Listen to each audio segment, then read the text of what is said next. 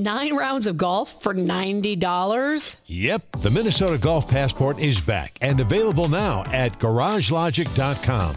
As a Golf Passport cardholder, you're entitled to 9 18-hole rounds of golf for just one low price of $90. Supplies are limited, so just go to GarageLogic.com and type keyword passport. A $300 golf value for just $90? Now you got it. GarageLogic.com, keyword passport. Fratelloni's Ace Hardware and Garden Stores brings you Garage Logic podcast number 394, June 3rd, 2020. It was 92 degrees on this day in 1923, and of course, that meant everyone was swimming, but without the benefit of a weed-free beach because Aquacide had yet to be invented. Aquacide came into the scene in 1956. They've been keeping lake shores and ponds and swimming holes free of weeds and algae and unknown vegetation. Their products are easy to use. They work right away. The products are registered with both the EPA and DNR, and they're safe. So you don't have to let weeds overtake your lake or pond this summer. Call Aquacide. They'll help you identify your weed problem and make sure your place looks great all summer long. Aquacide pellets, for example, are their top seller. They work fast. Call Aquacide at 1-800-328-9350 or go to aquacide.com for a weed-free swimming beach summer. The record low on this day was in 1945 when it was 34 degrees. And now, from the mayor's office above the boathouse on the east shore of Spoon Lake, it's Garage Logic with Rookie on production, Chris Reavers, director of social media, John Hyde in the newsroom, and occasionally Kenny from the Krabby Coffee Shop. Here is your flashlight king, fireworks commissioner, and keeper of common sense, your mayor, Joe Soucheray.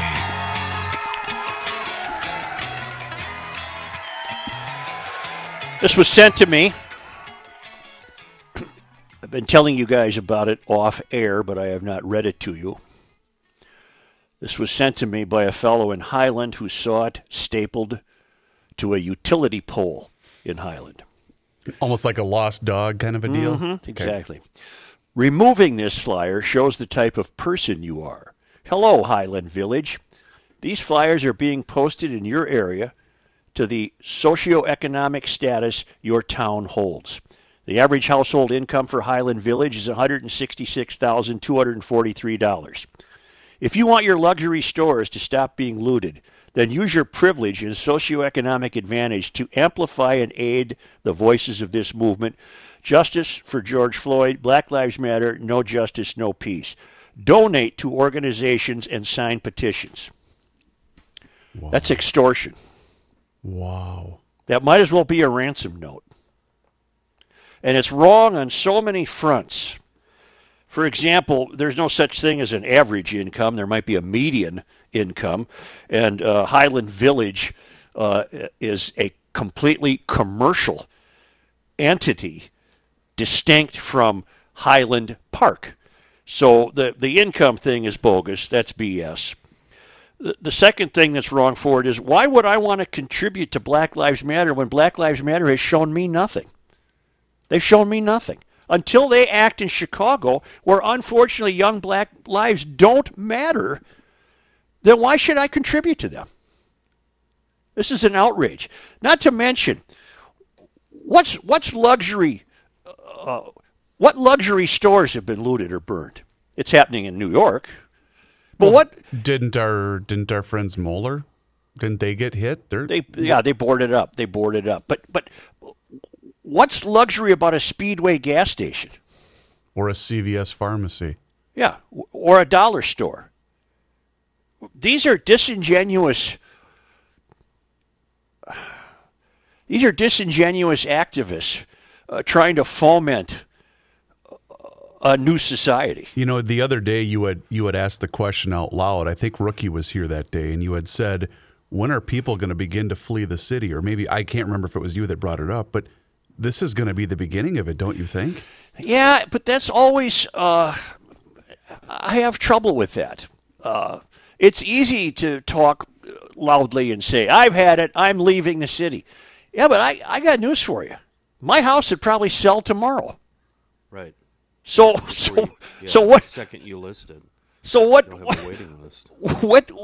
What's the point? I guess the point would be I could personally leave the city, but there are many people who are not yet ready to give up on living in the city. But I can give them some reasons. Sure.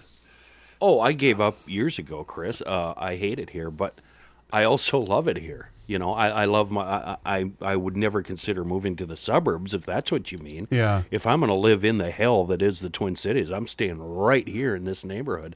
But I keep every time you say that, and every time it comes up, I think the same thing. I mean, I'd have a waiting list before it even hit the MLS. Mm-hmm. So, you know. And in my house, in my case, presumably. Well, let me start over. Not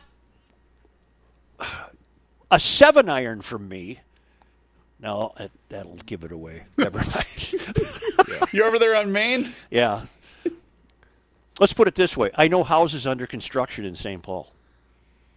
There's, a half dozen new ones on Mississippi River Boulevard. So there are people willing. It's amazing. It really is. There are people willing. Oh, at the site of the old Visitation Convent in St. Paul, which would be, Osceola, Chatsworth, Grotto, just east of Avon.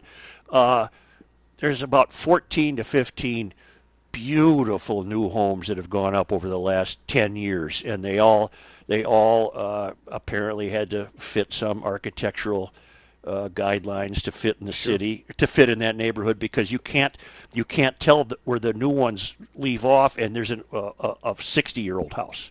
It's just amazing. So those people obviously are willing to, and whoever would buy my house would obviously not only be willing to, but could afford to pay what will be increasingly exorbitant sums of money to live here.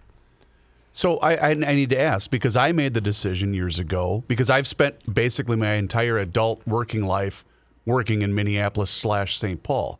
But I made the decision years ago I didn't want to raise a family in Minneapolis/St. Paul. Is it because it's purely of convenience? You know, you're 5-10 minutes from here, there, and everywhere. Because the commute. It's been a fair trade-off for me. I don't care. It's that for me, Chris, and I just dislike the suburbs intensely. I like stores, street corners, alleys, standalones. I don't like parking lots. I don't like malls, strip malls, etc. I just like I like the city lifestyle. Let me also clarify that my personal desire, for example, is not going to be fulfilled because the better half's not leaving. She's too close to grandkids. She's got too many amenities. She's too close to many operations in this community. Don't foghorn it. So it's a lost cause for me, which is fine. I grew up on White Bear Lake. I had a charmed childhood. Very lucky. One of the luckiest people I know. And I have grown to absolutely love urban living. And ironically, the best times I've had and the most times I've enjoyed the city is on holidays, summer holidays, when it's quiet and it's peaceful. I noticed that. And so when I say, when we observe that this will cause people to leave the city, I think we're right. But when I say it, I wouldn't leave the city because of a riot. That's not my concern. My concern is the continuing lack of political oversight that will prevent future riots. My concern is that we are not developing a body of people who wish to take the bull by the horns and run for office. We pretty much have surrendered the political class to left-leaning people who are not capable of governing a city the way garage logicians would sooner see a city governed. And I have correspondent Kelsey sent me a piece yesterday. It's by Kyle Smith, and it's in the National Review. And this fellow notes, I noted on Twitter last night that rioting coming right after the virus Sorry about that. is a catastrophe for the cities. Regardless of whether Trump or Biden is elected in November, it's easy to envision the following happening. Americans will flee the cities as they did in the post-1968 era. 30 years of great progress for cities will be undone by the events of one spring. People will move to suburbs and exurbs. A lot more families will buy guns. Gun owners vote heavily Republican. People in less densely populated areas vote Republican too. Trust in the government to provide basic services was already shaky, and it will tumble further.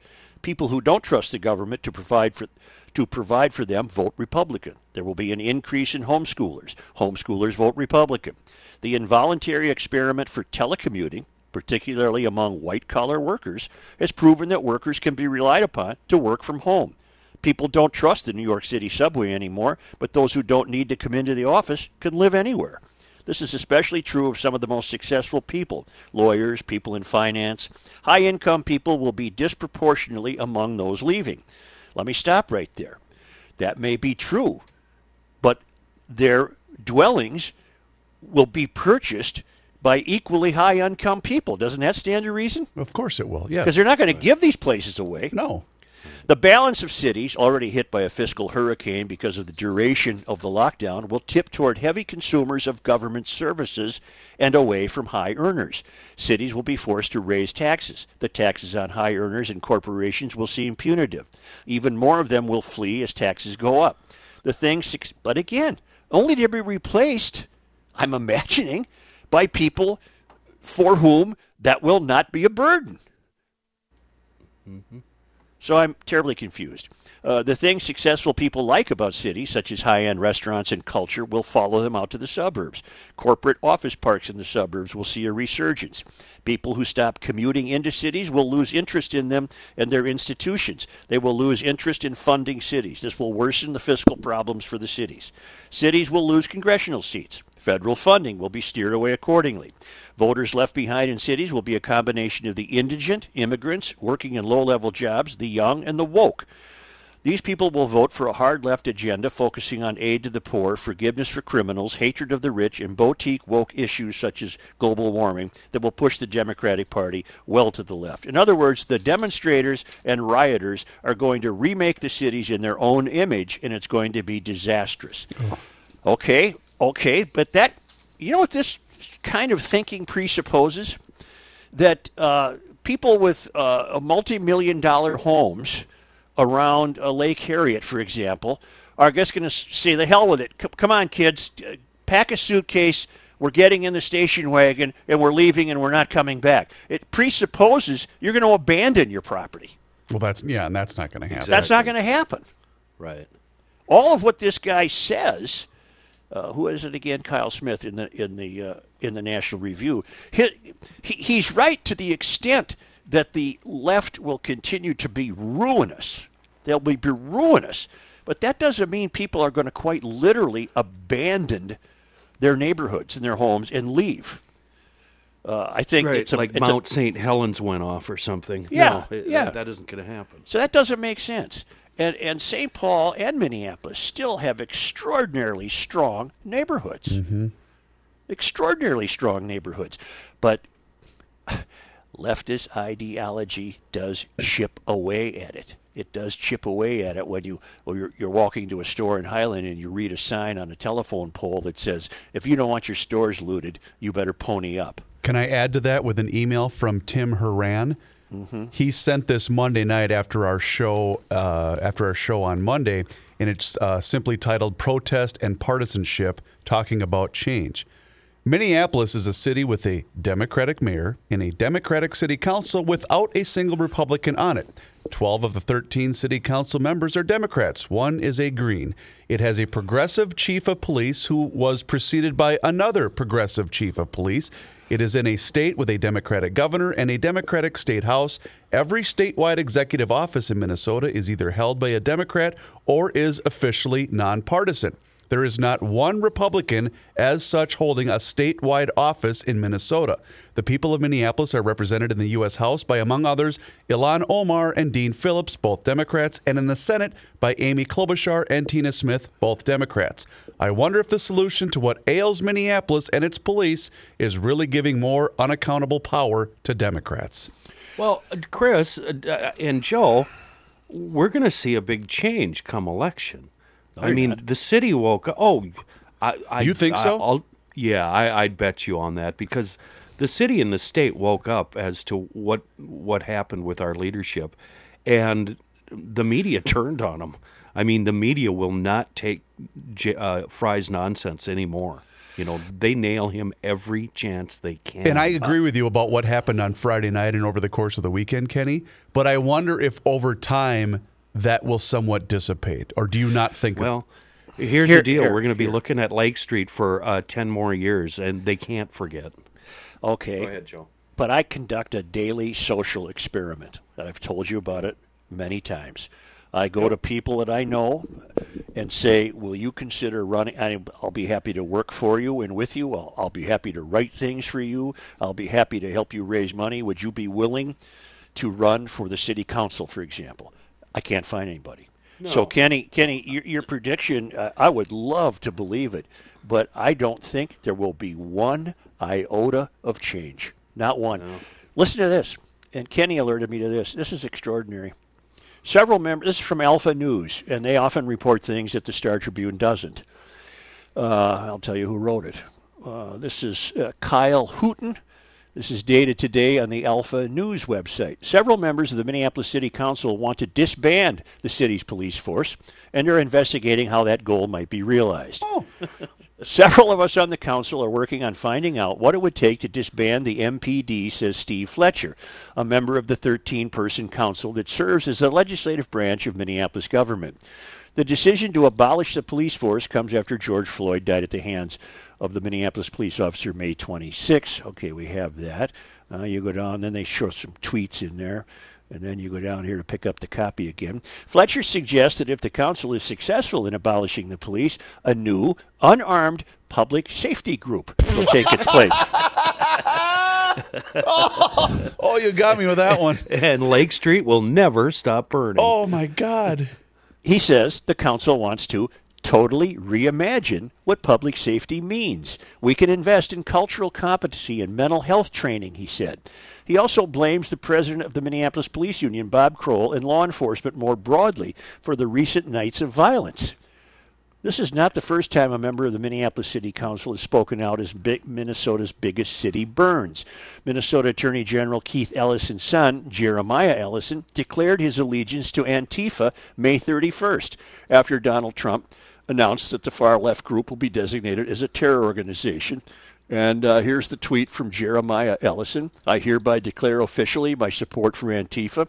Unless someone can prove to me Antifa is behind the burning of black and immigrant-owned businesses in my ward, I'll keep focusing on stopping the white power terrorists. They are actually attacking us.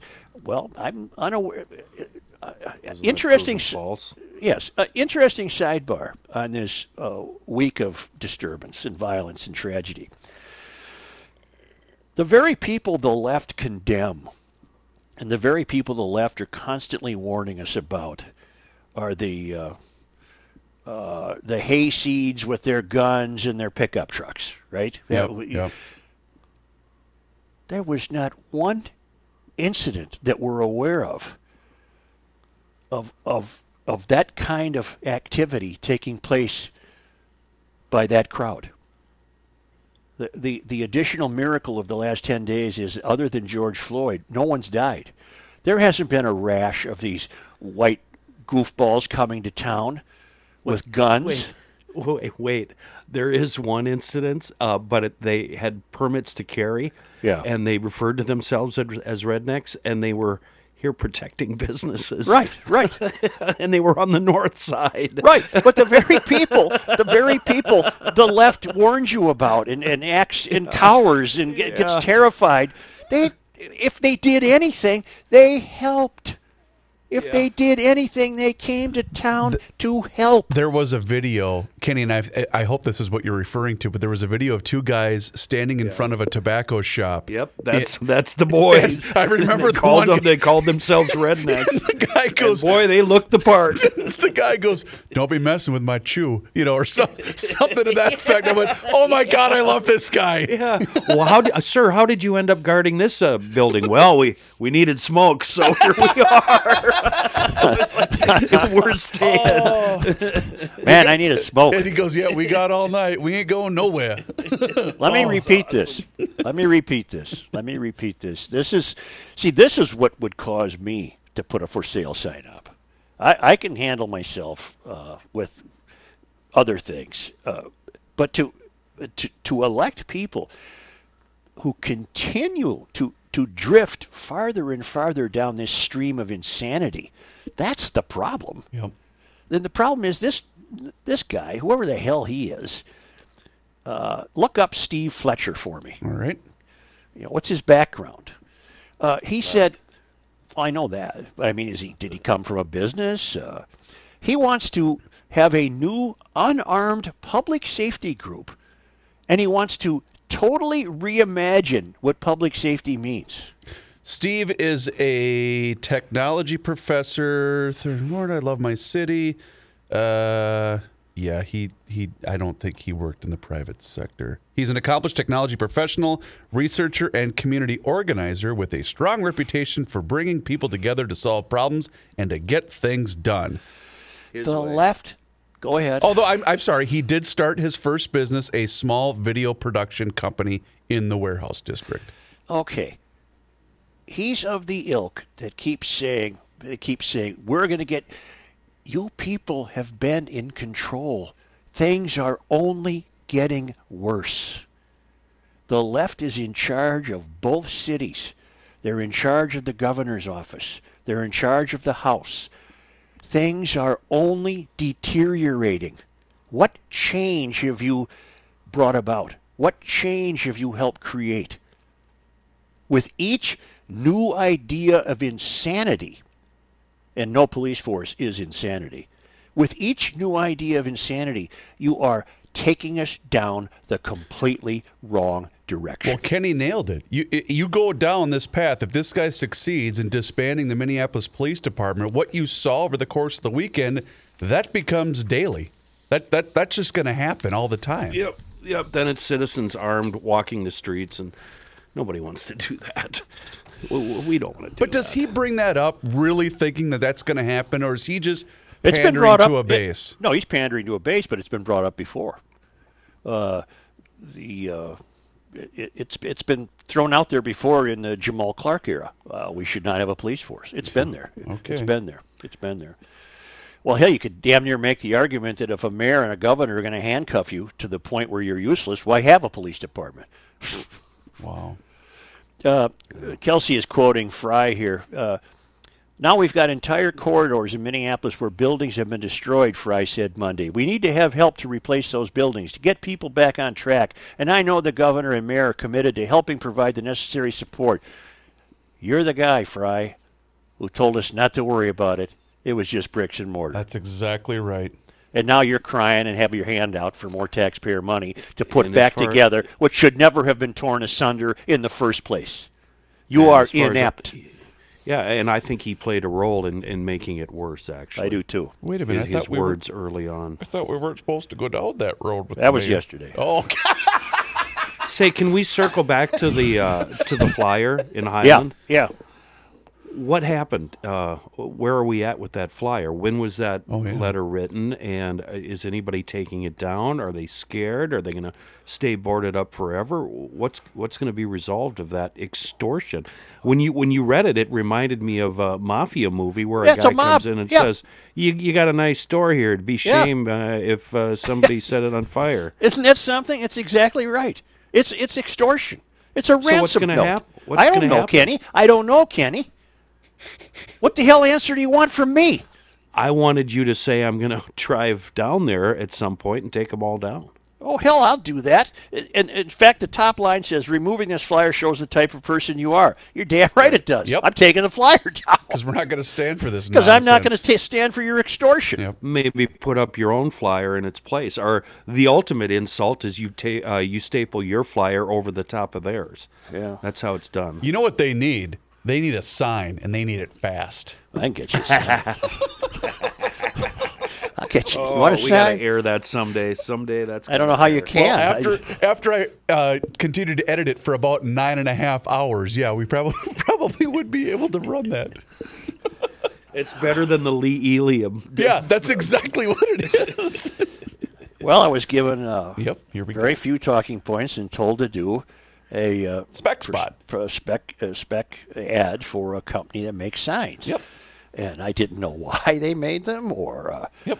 who was supposed to be buying them and so things got a little out of hand. And usually Little salty. You're usually kind of a one take guy. You know, Yeah. you rarely get rattled, and so when you did, the staff was not very helpful in getting you back on track. No, because we lapsed into a great deal of enjoyable humor, to tell you the truth. Yes, we did. It was funny. It was funny. Now it does have to be edited and aired. You're going to get demands. Oh, yeah. It's pretty good. I want to comment today. I have an email from John in New Prague who writes, I know you occasionally read pieces from the Wall Street Journal on the show, so you may already have seen this article, and the one he's referring to I did. I read it this morning. It's a piece. I recommend it to everyone. It's a piece by Heather McDonald. She is a fellow at the Manhattan Institute and the author of The War on Cops, published in 2016. And she is writing about the myth of systemic police racism. And I can't read you the whole thing, but she is a stat master. She's highly thought of. For me to even point this out, I suppose, like the emailer was worried that, to even point this out, you'll be considered racist. But she's got all the numbers, and statistically, there is no systemic racism in police departments. Statistically, now we get horrible situations like we had with George Floyd. But she said, hold officers accountable who use excessive force, but there's no evidence of widespread racial bias. In 2019, I'll just cut to one paragraph. In 2019, police officers fatally shot 1,004 people, most of whom were armed or otherwise dangerous. African Americans were about a quarter of those killed by the cops last year, 235, a ratio that has remained stable since 2015. That share of black victims is less than what the black crime rate would predict, since police shootings are a function of how often officers encounter armed and violent suspects. In 2018, the latest year for which such data have been published, African Americans made up 53% of known homicide offenders in the U.S. and commit about 60% of robberies, although they are 13% of the population. The police fatally shot 9 unarmed blacks and 19 unarmed whites in 2019, according to the Washington Post database. The Post defines unarmed broadly to include such cases as a suspect in Newark, New Jersey, who had a loaded shotgun in his car during a police chase. In 2018, there were 7,407 black homicide victims. Assuming a comparable number of victims last year, those 9 unarmed black victims of police shootings represent 0.1% of all African Americans killed in 2019. By contrast, a police officer is 18.5 times more likely to be killed by a black male than an unarmed black male is to be killed by a police officer. That's just a part of the piece she wrote. It's a generalization, though, for all police departments across the United States, correct? Yes, and what she has made her career is disabusing the left of this notion that, look, here are the numbers. Yes, there are horrible optics that we get. In fact, those are the only optics we get, are the horrible ones. Mm-hmm. We don't get the optics of a copper buying a bag of groceries for a lady. We don't get the optics of a copper stopping and shooting hoops with a kid on the street. We don't get the optics of a copper putting his arms around a protester. You only get the George Floyd optics in this country, and that has helped develop, which we should have seen. Thankful we did, but those optics are what propel this agenda. This dialogue that all police forces are racist. And she sets out to say, I can prove to you that they're not. Would you, well, I guess I'm asking your personal opinion and your thoughts about MPD. What are your thoughts in relation to what you just read about MPD? I think MPD needs a thorough cleansing. I think... despite all their good apples, I'm of the opinion they have too many bad apples. You're saying from the top down. Yep. Yep. And the You officer got to remember. Wait, let me finish the thought. You got to remember. Go ahead. Not just Chauvin held George Floyd down. There was a point in the video when 3 coppers are sitting on him or holding him down. 3 for no reason. None.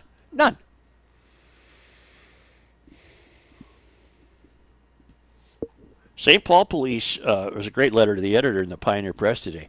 Minneapolis should take our police force, and the Minneapolis police force come to Minneapolis and collect our trash. You know, a thought occurred to me the other day because when you were talking about the home that Chauvin lived in, and also with the other tragic shooting with Mohamed Noir a couple of years. A lot of these, it looks at least this way, that a lot of these Minneapolis police officers don't reside in the actual city limits.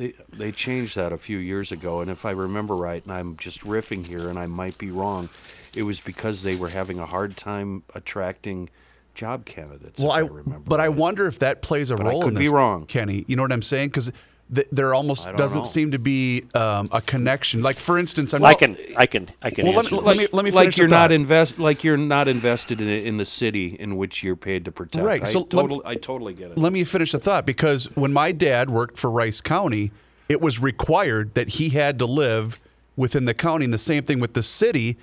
If you wanted to be a patrol officer, you had to live within the city limits.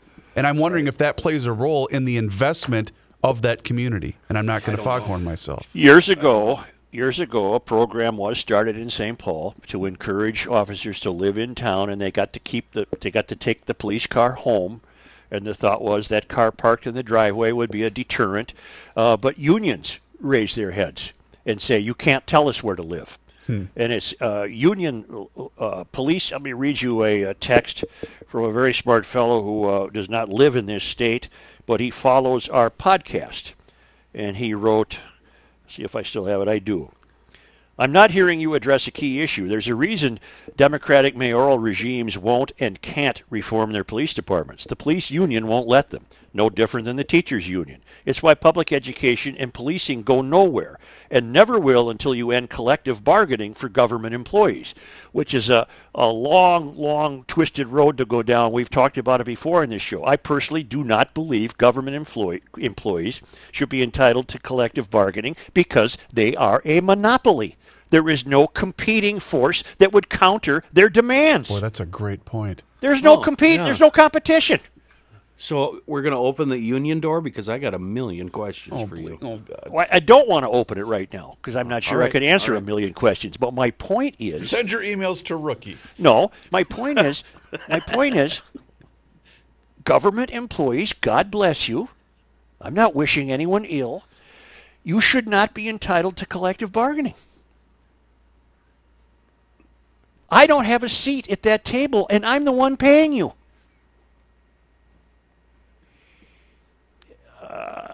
Sorry for going down this road. I didn't mean to. Let's do an off-air portion, because I want to talk to you about this, at least privately. I need to be satisfied with what your thoughts are, because I'm really at odds here.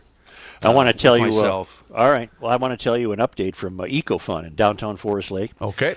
There's no more free delivery because they're really so busy providing GLers with great transportation that there's still the service pickup and all that. But Tim wanted me to tell you that they're still giving all GLers pre-season sale prices while bikes and scooters last, and pick up and drop off throughout the Twin Cities daily for a minimal charge, just like before COVID.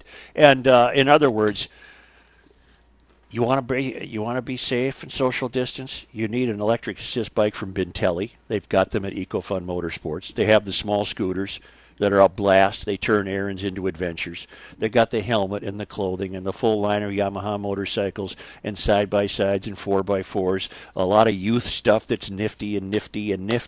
But they've got the bicycles. And as supplies last of the scooters and bikes, Tim Bloom out at EcoFun Motorsports in downtown Forest Lake. It's right on Highway 61 because GL, we own 61. That's right. And Dylan saw that coming when he wrote Highway 61 Revisited. So it's all part of a circle. EcoFun will take care of you right there at EcoFun Motorsports on Highway 61 in downtown Forest Lake.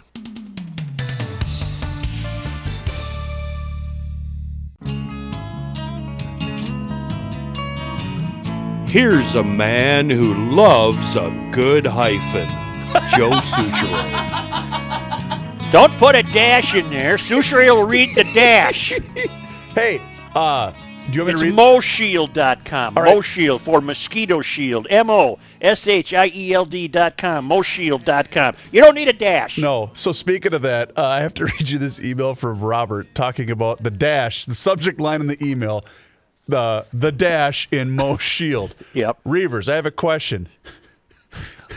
Do I bring my yard to them, or do they come out to treat it at my place? Cheers, Robert. Ray and Mike will come to you. They have 2 franchises of Mosquito Shield here in the Twin Cities. They've been at this for years now. Their territory runs east of 169 all the way to the St. Croix River, north to Forest Lake, and south to Lakeville. You will enjoy a summer evenings mosquito and tick free. This is what they do. They don't come out to kill every pest in sight. They come out and say, "You got mosquitoes? You got ticks? You Say call me goodbye to now." them. Yeah. Say goodbye to them because you're no longer going to have them. That's all they do is get rid of mosquitoes and ticks. It's a proprietary blend of juice that's formulated by the founder of the company. As I said, normally I would say, yeah, sure, I'm sure you're right about that. But it is. You can't buy it anywhere. You can't get it at Fratelloni's. They're going to take care of you and your yard. They typically come out every 10 to 17 days for an application, and they do so until the mosquitoes and ticks go dormant. You can find them at MoShield.com. One word. It's one word, but you should see what I'm going through. You should see what I'm going through here, Ray and Mike. Here's the copy they gave me. You can find them, and then whoever wrote this put capital M, Yep. dash, capital O, shield.com. So I was reading it M-O shield.com. No, it's MoShield.com. All right. The emphasis on the Mo. You know Much what? like when you criticize Royce of doing an ad and wondering what word he's going to put the added emphasis on when he's doing a spot. Same thing here. They wanted the emphasis put on the Mo. Well, they can make this happen for you. They can make a Yeah. summer of mosquito-free and tick-free backyards. Call them at 612-619-1556. I have a note from our friend Carrie Klatt-Moran. Yes. Joe, I only write this because I know other GLers will share in my happiness.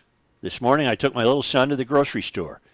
He hasn't been inside a store since late February. Oh, my. At the same time this was happening, my sister was taking her daughter, my niece, to eat breakfast at a restaurant outside. This is a momentous day. Never did I think I'd care this much about something so routine, or what used to be routine. I will never take for granted taking my son to the grocery store with me. I even said a small prayer of thanks. Good luck all. Carrie. You know, she's spot on. The other day, my 2 heathens were, at each other's throat, tearing apart the house. And I thought, what is going on? And my oldest said, well, when do we get to go anywhere? And I thought, oh, my God, they haven't been anywhere but our house and daycare for the past 2 months. Well, you put a mask on them and take them to Fleet Farm or something. That's what we did. We went for a little ride, and then we went to a store. It was because I thought, oh, my God, he's right. They haven't been anywhere. Stacy, the GL geologist, notes that mother is rumbling in Chile, a 6.8. A 6.8 rocker in Philly. I have this from Darce Ayers, now in Seattle. Hail the Flashlight King. Hail you. I moved to the world's taller buildings this time last year for work, Seattle. I lived in Rosemont and Farmington for many years before, and Minnetonka for my entire childhood. I have listened to you all for many, many years, a story that I need to share that means more now than I believe it even did when brought up by you years ago. I got up on Friday morning and saw a post on Facebook written by the Real Farmington City FB page. It posted a post by someone I do not believe lived in this area, talking about attacking the Eagan Outlet Mall. It was to happen at 12:30 p.m. Friday. Immediately I contacted my in-laws who live in Eagan, begging them to please stay home on that day. On my way to work, I thought of your show. I decided to call the Eagan police and stated my name and said, I know this may be weird, but I am calling from Seattle and told the caller my history of living in the area and finding the site. She stated, thankfully, that they were aware of this Facebook post and were taking it seriously. They thanked me for calling. So what made me call the Eagan Police 1,600 miles away? Not from a recent show, but from mid-September 2001, I heard myself say, "Are you in? If you want to protect your town, either living in the town or 1,600 miles away, it's time to be in and protect each other, your neighbors, your friends, and your family." Joe, I'm in. Are you? Yes. Pictures I attach are from the young lady talking about where to go, and the next are comment to post stating when and where. Very scary people and sad human beings. Darce Ayers, former Minnesota, now GL Seattle correspondent. You got to be in. We talked about it yesterday. People who are in are watching out for each other. Julia writes, have enough angry voices been heard? Might we be finished? Don't all human lives matter? I emphatically implore Joe Biden supporters to consider the following about their own political party. Was Minneapolis a safe haven for families, African Americans, and police before Floyd was murdered? Who leads Minneapolis? Is it not the job of mayors and current Minneapolis mayor, Democrat Jacob Frey, to carefully oversee police departments? Did Frey and DFL Walz recklessly allow feral rioters to destroy government and business owners, buildings, and lifelines? What political party does Mayor Crewson of St. Louis, where a highly decorated police officer was slain, belong? Is it not left-wing leaders who passionately support abortions that murder African Americans at a higher rate than any other population group? Today, politics should be pushed aside as we breathe and pray. However, we are called to push back when politicians and leaders lie. Biden and his followers who carelessly use American lives to divide are those who turn this country into a battlefield driven by old resentments and fresh fears. God bless you for reporting the facts, Julia. I'm going to take issue with Julia in one respect. She wrote earlier in the email, yesterday Joe Biden famously manipulated murders and violence again as an opportunity to blame President Trump and further the Biden campaign. The former vice president divided our nation. As he said, Donald Trump has turned this country into a battlefield driven by old resentments and fresh fears.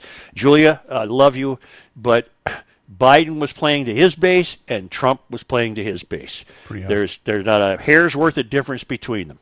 The difference is that Biden does have a leftist ideology and Trump has no ideology. Trump is the dark star of the presidency. What can these 4 years as president do for me, Donald Trump?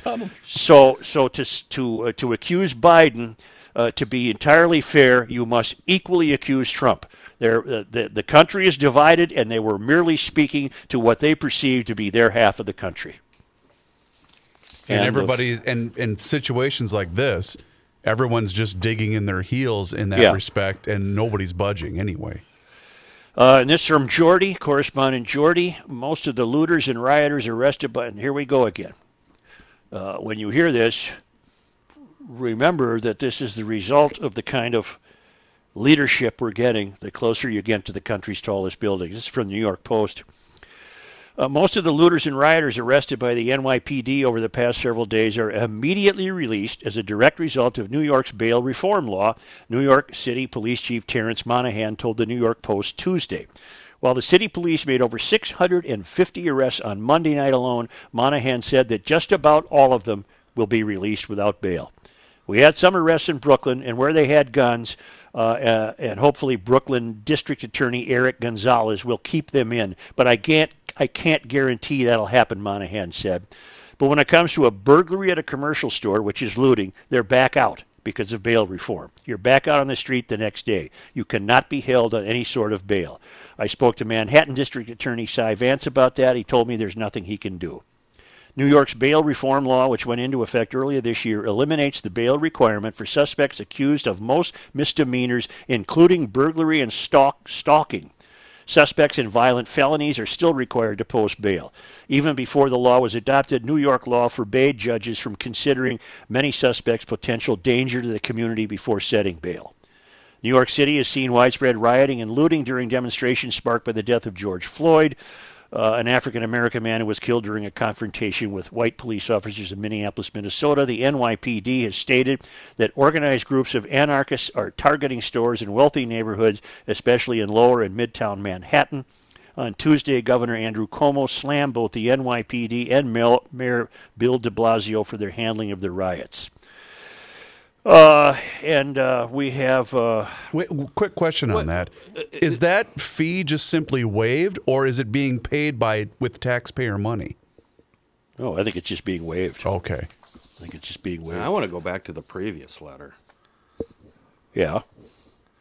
Julius? Something she said I can't shake.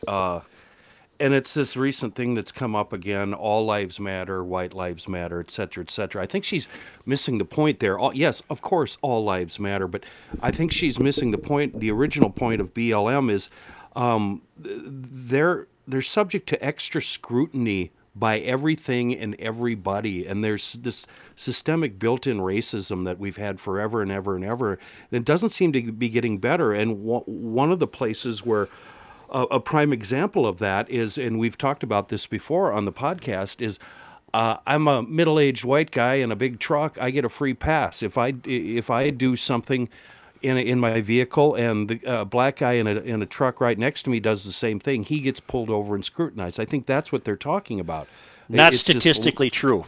We just did the Heather McDonald piece. I know, and I remember that, but this is the point they're trying to make, and I'm not going to. I don't know that it's our right to tell them that, Such. I don't think we can sit here and tell them what you're saying is not true when they have lived this life, Joe. They're getting pulled over all the time. I'm not saying it's not true. No one said it's not true. I don't think Julie said it's not true. Chris, play the audio of a black woman, I believe it's in New York City, who had her business destroyed. It's somewhat interesting to hear her take on this. Problem that bothers me. Oh, if you got to be kidding me! Give me a second here. Let me refresh my screen. You do understand what I'm saying, though, don't you, Joe? Mm-hmm. I feel bad that a black guy has to be nervous. But with the whole all lives matter thing, I think it's deflecting from the message and what they're trying to say and the lives that they've had to live. Give me a minute, John. Well, I would still continue to insist, however, that I have not found Black Lives Matter to be very useful in bringing about meaningful change. Black Lives Matter would be among those who would like to see the police department disbanded. No, you can't say that, because Reverend Christopher is a part of that, and he certainly doesn't feel that way. You could look it up, that it's come up before, and it came up in the context of Jamal Clark. That organization is just being pulled in every different direction. You know what I mean? Mm-hmm. They've really been. What's the word? They've just been compromised by all sorts of different elements, including these terrorists who are going around doing this damage and then spraying BLM on it. And the video we're trying to queue up right now is a prime example of what we're talking about right now. And we've seen it over and over and over in the last few days, where black women, black men, business owners confront other black people and white people who think they're doing good by breaking a window, spray painting BLM on it, and all they're doing is damaging their neighborhood.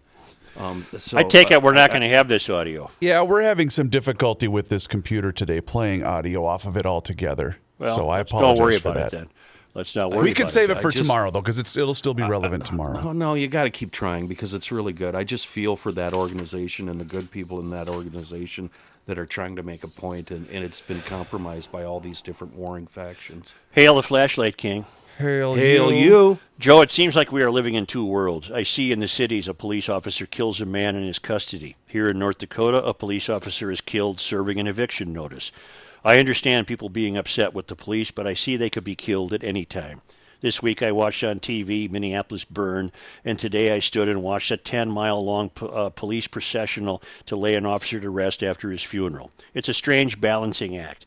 Thank you for entertaining me in my long days in the tractor, Darren. P.S. Royce's phone is awful. Darren has a wonderful point. Wonderful point. The police have successfully been demonized by a progressive movement. We were talking about it earlier today. The only things we see are the clips that help to sustain that narrative that the police are bad. We didn't see the cop going for an eviction notice in North Dakota and getting killed. We don't see police terrified for their lives when they have to go to a domestic call. But we do see some cases where, for instance, was it the sheriff in Michigan? He marched. There are some videos that do surface that. Yeah, but I get what you're saying. Yeah, the larger point is that most police officers do a correct job. Right. And a very successful narrative has been created whereby the actions of a minority of officers, of a few, have developed into the image for the entirety. And I would imagine no one is more angry about that than good cops. Oh, boy. Yep. This thought of these precious fools on the Minneapolis City Council saying we need to reimagine public safety. No, you don't need to reimagine public safety. You need to start enforcing public safety. The mechanisms in place. It's just been I continue to think that the larger lesson we learned beginning on Memorial Day was how inadequately we are governed. We are governed by inexperience. We are governed by only the left. And we saw that it results in you want to talk about systemic? It results in a systemic failure from the top down. Mm-hmm. A complete systemic failure. On many levels, yep. The citizens expect safety. They don't need to reimagine it, you fool. Well, and the ones, as you've mentioned multiple times, the ones that keep screaming change, change, change, you all have been in charge. Right. What exactly are you getting at here? Because your ideology hasn't worked. That's salon thinking there. That's a very great example of salon thinking, of staring out the stained glass windows and saying, you know what? We shouldn't even have a police department. Let's reimagine public safety with a roving squad of public safety types who are unarmed. Are you out of your mind? The answer is yes. Talk about a mass exodus. The answer is yes. You're out of your mind. Such, the reason I brought up much earlier that I think that there will be changes and these people will be voted out is the electorate. On Saturday, in the neighborhood meetings, they were told to put the garbage away, hide the propane, take all this out, check your bushes, and stay home. Don't leave your house. Don't get out of your house. Yep. And I saw a lot of my neighbors not taking that advice, and they were from all political parties. Mm-hmm. And they were guarding the corners, guarding the alleys, guarding the nearby businesses.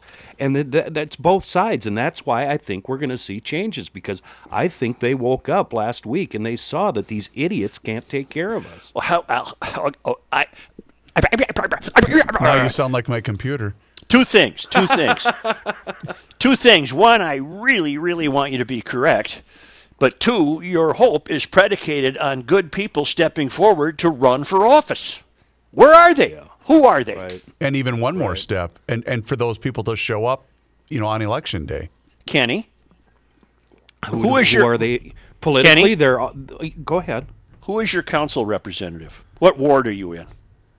I don't want to give that away, Joe. Okay, but who's your council representative? That's not giving anything away. That's the same thing. Can I just have one little bit of privacy over Okay, here? Then here's what I was going to say to you. I want you to run for city council seat. Oh my God, no! That would be awesome. Joe, you know my history. I wouldn't even make it to the election because I've done some awful things, and I'm trying to live with myself and do better. I would love to have you run. I've said bad, come on, you know me. And that's probably another thing that's keeping people out. You know who should run? Rook. Now, there's somebody that could survive the scrutiny because Rook is as you see. That's who he is. Could you imagine on election night, Councilman Rookie, if he won, how that party would go? Do you think he would do the same thing that Jesse did and look right at Rookie and say, "You tell Joe and Pat I won"? I think Haidt would be a seasoned, reasonable candidate. Well, I'm too old to tell you the truth. he was John was in a band. So what? And So was I. John hasn't done evil, but he was in a band. Don't ask me. No chance. Not running. Don't want to deal with it. To bring about the change that Kenny envisions, and again, I could not root for anything harder than that for you to be correct. We'd already have to be seeing action right now, and not Jason Lewis spouting off. We would need more ground level. Don't foghorn me. More ground level, community based conservatives wandering up and down Lake Street and chatting with people. Would you be interested in voting for me in the next election? And my pledge to you is I will try my best to never let this happen to you again. And I will do that through enforced, tougher policing, not being soft on crime. I'm not saying to be a right-wing fanatic. I'm saying get back to GL basics. Well, you know what the answer is? The Reverend. Yeah. But I asked him to run. He won't run. You know why? Because he doesn't want to quit working and he doesn't want to give up on his mission. Well, couldn't he expand his mission with a political voice? He could, I guess, yes. But wouldn't that type of a role take him away from the very thing that he's doing?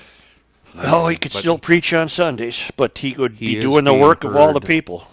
Yeah, and he's being heard more and more now from both political parties. They are starting to pay attention.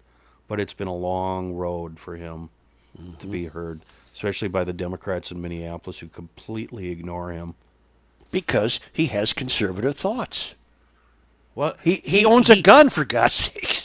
But the Reverend, and he just said it on his video today, he votes on issues. He doesn't blindly support any political party, right or left. Right. He takes each issue and each individual as they come.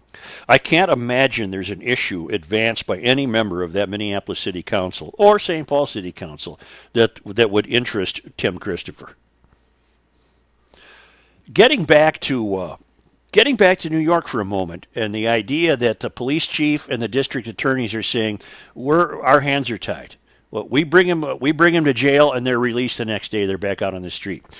Similar to that is the movement by council members in St. Paul, for example, to so minimize the scrutiny that a renter could be examined with. That the political thought advances that we don't care. We're telling you have to rent to who we tell you to rent to, regardless of their past criminal record, for example, or their credit score, yeah, or credit score. You must rent, and so there's this. There's the belief in the salon that they're responding to the people who got them elected by intending for them to have an easier life, no matter how much they have to bring it about legislatively. That we're going to make it easier for you to rent. We're going to have reparations. We're going to we want a guaranteed basic income. We want this. We want that. While all at the same time forgiving and making those people less than, forgiving any expectations of competence and achievement. Yeah. You're removing every aspect of accountability. Mm-hmm. Yep, that's exactly what you're doing. It's just a crying shame. Now, that's what people need to wake up to. But I think the idea of being lied to in that regard, I don't think that they see that as it being harmful to their existence. But let's put it another way. Could you at least tell me this? Who's the council member that would represent Lake Street at Minnehaha and Lake? Let me Could you look that up, Reese? Okay. Jesus. Well, all I was thinking Why about don't was you just give my address away? Oh, your address is here, 123 Main Street. what was the guy that wanted to get rid of the police? Steve Fletcher. Can you imagine a city council meeting with Steve Fletcher and the Reverend sitting across from each other, and he brings that up? No, but who? God bless it. Tell me who represents Minnehaha. Where that falls? Because can you imagine that fellow or gal leaving the salon and walking up and down Lake Street and saying to those people whose businesses were destroyed, are you with me in reimagining public safety? Are you with me that we should get rid of the police force? Are you kidding me? Are these people who represent the various wards, are they aware of what just took place? Why can't I find it? In St. Paul, all damage would be in the ward of Mitra Nelson, I believe. Yeah. And she's not interested in discipline. She's not interested in achievement and competence. She's interested in forcing landlords to loosen restrictions on who they rent apartments to. Andrew Johnson, 12th. Andrew Johnson? He represents a number of neighborhoods. You see Andrew Johnson walking up and down these craters of buildings and saying, help me reimagine public safety. I got your reimagining right here, pal. You moron. That's just incredible to me. He was born in 83 or 84, American politician, systems engineer from Minneapolis. You just really bummed Kenny out. Yeah. Well, it's just they're all the same. I mean, they are. Give them they all are. one name because they're all the same person. Yeah. This is bringing us full circle back to the beginning of the show.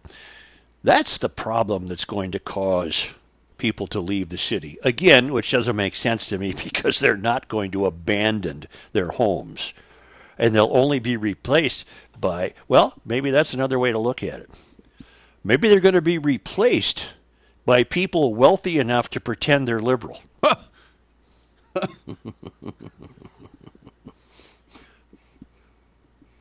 You think those people who live up and down Summit Avenue are going to, if they put a for sale sign up, it'll get sold.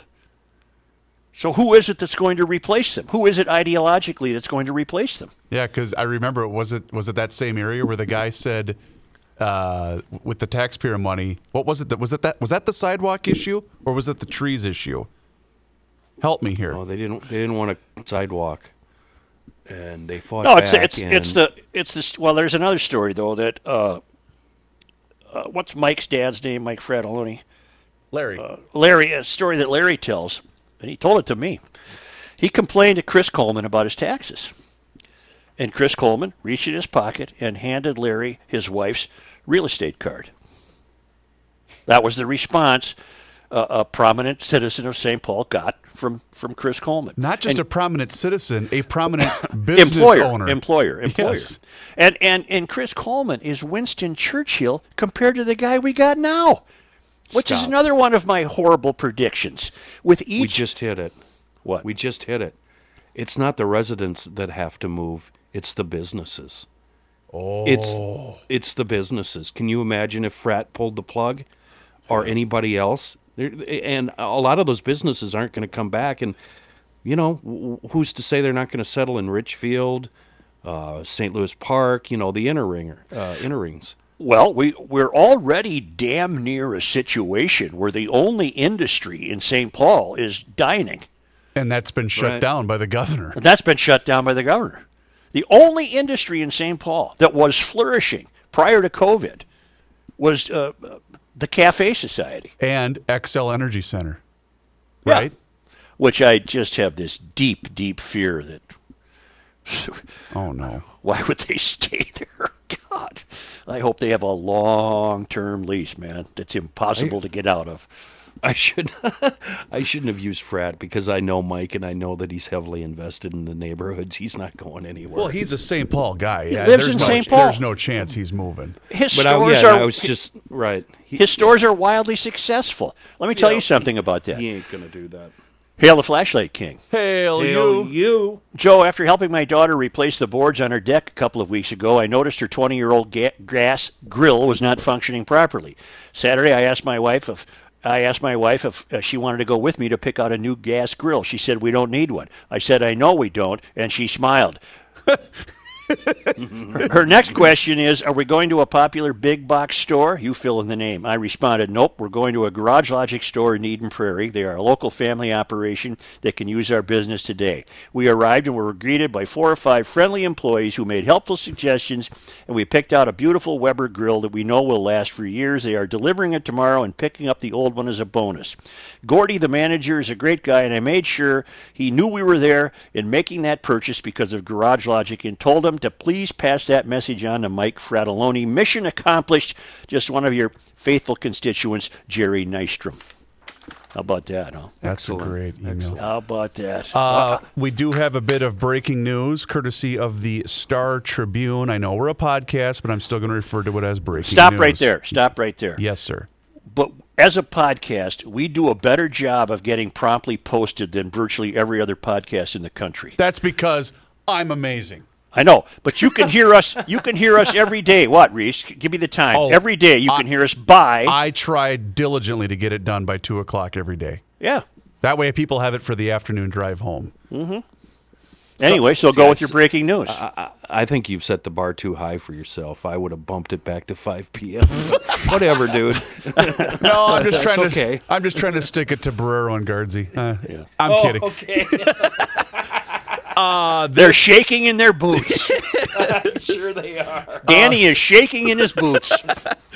This from the Star Tribune. Attorney General Keith Ellison is set to elevate charges against former Minneapolis police officer Derek Chauvin to second-degree murder. 3 other officers are to be charged with aiding and abetting murder, according to sources. Okay. So there you go. Have they been arrested yet? I do. Let me check this thread. I don't think they have. I don't think they have either. That would solve some things if they were, but I have no, Does that surprise either of you, by the way? Because it doesn't surprise me that he. No, yeah. it doesn't. Okay. The 3 other officers at the scene will also be charged. Yeah, it does not look like they've been arrested yet. Okay. I have new news from Schmelz Countryside. Oh, boy. If it wasn't good enough that it's 0% interest for 72 months and a 120-day payment deferral for all 2019 and 2020 Volkswagens, including the Atlas Cross Sport, it's now 0% interest for up to 60 months on certified pre-owned vehicles. You got that? I do. And we're interested, by the way. Keep talking. Yep. Okay, I'll repeat it. Is Mrs. Reavers intending to have maybe a little larger SUV? Well, yeah, because you won't stop babbling about this, and so now she's interested. So we'll probably have to go to Schmelz here soon. So thanks a lot. Then I want you to look at the Atlas Cross Sport. Okay. Yep. 0% interest for 72 months. Even you can figure that math out. And 120-day payment deferral. 0% interest for up to 60 months on certified pre-owned vehicles. This is Schmelz Countryside, a family generational dealership in Maplewood on the southeast quadrant of Highway 36 and 61. It's Schmelz Volkswagen, Alfa Romeo, and Fiat. I love all those marks. Here's what you do. You go to the websites, schmelzvw.com, schmelzalfaromeo.com, schmelzfiat.com. Then call for your own on-site sales appointment. Just you and a member of the Schmelz team. You're not going to be bothered by somebody like me kicking tires and asking questions, interrupting you, and you're not going to have the sales guy say, wait a minute, I got to go talk to my manager. No, hell, you'll be talking to the manager probably. Mm-hmm. Call 651-243-4316. 651-243-4316. It's Schmelz Countryside. 0% interest for 72 months on all 2019 and 2020 Volkswagens, including the Atlas Cross Sport, and now 0% interest for up to 60 months on certified pre-owned vehicles, which means I have to go out there now and think, Do I get back into an Alfa Romeo Giulia? Oh, yes, you do. Come on. What if they got an Alfa Giulia on the lot with 12,000 miles on it or something? Come on, you're the mayor. It ain't easy. Let's go. I'm the mayor. I gotta, I should be driving a ride. Do the hot rod turbo version. Get that one. It was like They're all 500 turbo. 500 That's the HP. No, that's the Quadrifoglio. Yeah, that's the one you need. That's a high test collector beauty. I Oh love God, that what Kenny's a car! upselling you. Yeah, I haven't even left my desk, and I got to buy a more expensive car. Well, you're so low rent, Such. Get Yeah. with the program. I bet you fly coach, don't you? Yeah, Garage Logic will be back shortly. Canopy cares as we go through these unprecedented times with COVID-19. At the Canopy Group, we remain open and 100% ready to service our existing clients and to discuss options for new clients. In an effort to keep everyone safe, we have eliminated face-to-face meetings. We have also set up many Canopy employees to work from home in order to generate greater spacing within our office settings. At the Canopy Group, we realize every penny matters. We have encouraged our clients who are feeling financially stressed to contact their mortgage companies, utility providers, auto loan payment centers, and see what payment deferral options they provide. Many do. We also encourage everyone to reach out to the Canopy Group and see if additional savings can be experienced with their home and auto insurance. If you have ever wondered if you are paying too much, now is a good time to find out. On behalf of the Canopy Group, we ask you to be safe during these times and contact the Canopy Group at 800-967-3389 or visit thecanopygroup.com. University of Garage Logic, 98. College of Self-Esteem, zip, nada, nothing. Here's Joe Souchere. Do you now successfully have the audio of the African-American woman who was lamenting the loss of her business? I do, sir. Would you like to hear it? Yes. Problem that bothers me, you says Black Lives Matter. I worked here part-time. Plus, I'm a part owner of this store. You said Black Lives Matter. Why don't you choke me? I'm black. Tell him, sister. Look what you did to my store. Tell him, sister. Look what you did to my store. Tell him, sister. That's right, because I got they back. These are my Look. boots right here. Good Look at men. the things you done. Good men. Look. The Black Lives Matter. We've been here all night cleaning up. All night cleaning. And you got black people Now. standing right here with them. Black Tell people. me That's right. Black Lives Matter. Exactly. You lied. You wanted to loot the store. You needed money. Get a job like I do. Stop stealing. This is the neighborhood. We're trying to build it up and you tearing it down. What's your problem? Oh, I love her. Thank you, ma'am. I love her. Where was that again? Do you I remember? believe it's New York City. Okay. The American Civil Liberties Union of Minnesota filed a class action lawsuit last night after several journalists said they were targeted and attacked by law enforcement while covering the protests and riots that followed the death of George Floyd. According to the release, the ACLU -Min, Frederickson and Byron PA, and Apollo Law LLC are suing the city of Minneapolis, Police Chief Madaria Arredondo, Police Union Head Bob Kroll, and Minnesota Department of Public Safety Commissioner John Harrington, and Minnesota State Patrol Colonel Matthew Langer. A rubber bullet shattered the windshield of a Fox 9 vehicle on Saturday after police shot a rubber bullet at a Fox 9 crew member covering protesters in Minneapolis. Over the past week, the Minneapolis Police and the Minnesota State Patrol have engaged in an extraordinary escalation of unlawful force deliberately targeting journalists, the ACLU said. They have tear gas, pepper sprayed, and shot journalists in the face with rubber bullets, partially blinding a photographer. They have arrested journalists without cause and threatened them at gunpoint, even though these journalists identified themselves and were clearly in the middle of reporting. Officials said the lawsuit seeks a temporary restraining order and a permanent injunction to stop law enforcement from attacking and targeting journalists now and in the future. It also seeks a declaration that police conduct violated the First, Fourth, and 14th Amendments. Law enforcement is using violence and threats to deter the media from vigorously reporting on demonstrations and the conduct of police in public places. ACLU-MN Legal Director Teresa Nelson said, "We depend on a free press to hold the police and government accountable for its actions, especially at a time like this. Our community, especially people of color, already have a hard time trusting police and government. Targeting journalists erodes that public trust even further." According to the release, the lawsuit's lead plaintiff, Jared Goyette, was documenting protesters' efforts to shield and help a seriously injured young black man when police fired a projectile at his face.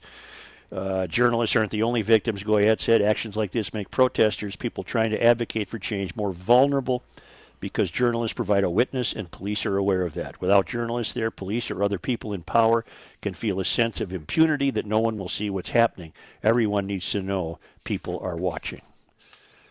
I don't know how widespread those journalists were targeted. Well, I know it was at Andy Mannix. Kenny helped me with that one. He was the one that posted the photo of getting hit by one of those bullets. Holy cow. That did not look like it felt very good. Well, when you say rubber bullet, it makes it sound like it's something a kid could play with. They're blunt force objects. That's true. That's a better way to put it.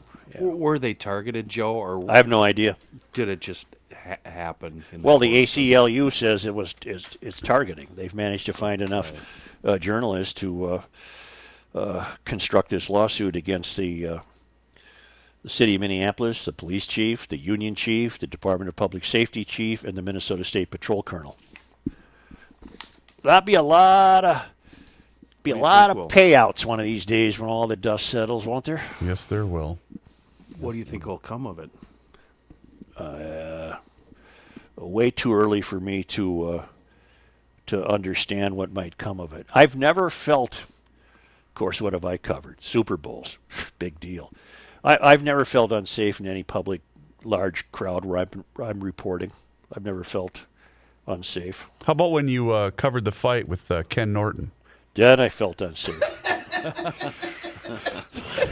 I thought Norton was going to kill me. Now, for people that haven't heard the story, go ahead really quick. Well, it's Norton and Dwayne Bobbick in Madison Square Garden. And I think the fight was over 13 seconds in when Norton slammed Bobbick's Adam's apple, and he goes, I can't talk, and it's over. A ref waves it over.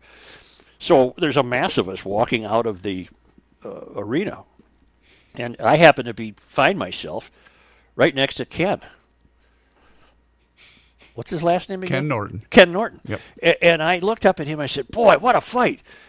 And he picked me up. He put his boxing glove under my chin. He kind of lifted me off the ground and said, who are you calling boy? Oh. And I said, no, sir, I meant, holy cow, what a fight, or wowzer, or holy mackerel.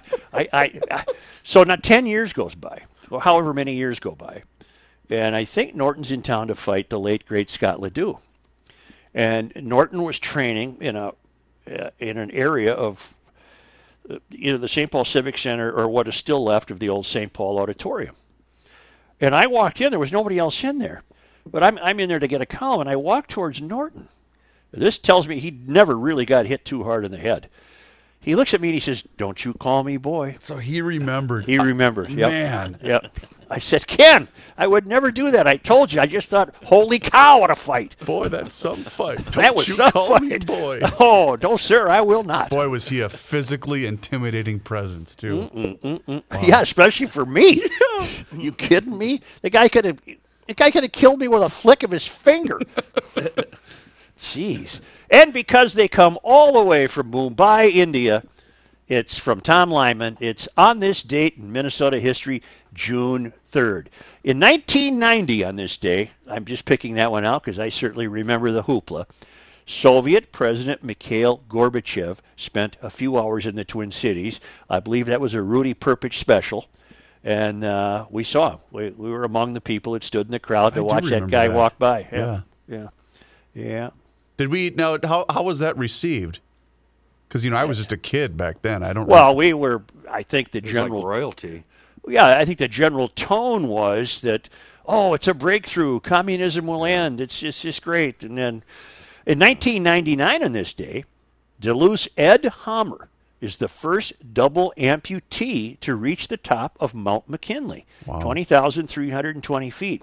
He had lost his legs to frostbite after a plane crash on the mountain in 1981.